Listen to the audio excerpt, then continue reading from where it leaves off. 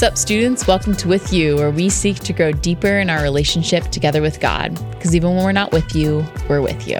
We're your hosts, Tony and Phoebe. Yesterday, Tony told us about how when it comes to the knowledge of God, there is always more. There's always more to learn. There's always more questions. There are always more characteristics about God to discover. There's always more. Learning never stops when we are pursuing a relationship with God.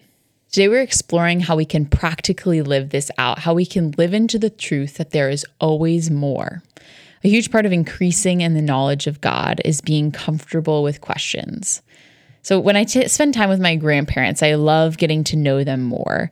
And that oftentimes looks like me asking curious questions about their wedding, questions about their childhood, questions about their favorite paintings or their favorite karaoke song. Similarly, when we are seeking to know God more, we get to come to Him with questions. These questions are questions that are challenging us and confusing us so that we can get to the bottom of it. Phoebe, would you say that part of being more comfortable with questions is maybe actually being confronted by them? That's so true. And so I actually wanted to confront you with some of these questions that maybe we haven't always considered, or maybe you've been wrestling through by yourself, and we get to bring them here today. And so some of these questions that you might wrestle through are, how do I know I can trust the Bible? How do I know God exists? Are all religions basically the same?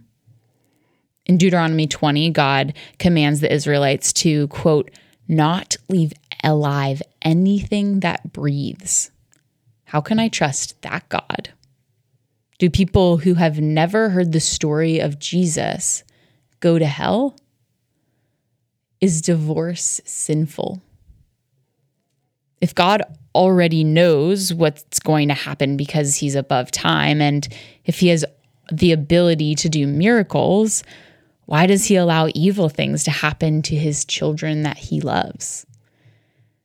These questions are probably really challenging. And my hope actually is that we would be courageous with taking on that challenge. And these questions might even make you feel a little bit uncomfortable. Yeah, I can feel that as well, even as I hear you ask them. But you know what's so cool about all these questions is that none of them scare God. Not a single one. None of them are too big for Him, because God is unfazed and so eager to have your cup overflow with knowledge about Him. He wants us to be able to wrestle through these questions with Him. We want to encourage you to ask these questions to God with people who love Jesus. And that includes your small group leaders and Tony and I. Trust me, we do not know all the answers to these questions. We've all been asking them ourselves, and some of them we feel like we've gotten to the bottom of, and plenty of them we have not. But Proverbs 12:15 says, "The way of the fool is right in their own eyes, but a wise person listens to advice." Take your questions to your leaders. A big question that I've personally been wrestling through with God is the question of if God is silent. Is God ever silent, or are we just sometimes the ones who are missing Him speak in our lives? God speaks to people all the time in the Old Testament, but then we read in the Psalms, we read that David says in chapter 83, he says, "O God, do not remain quiet. Do not be silent."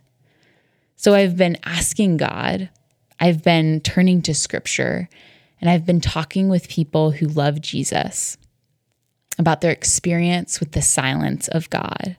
Students, we seek to grow in wisdom and knowledge together. Bring your questions. Your questions are welcome. We want to be unfazed with you.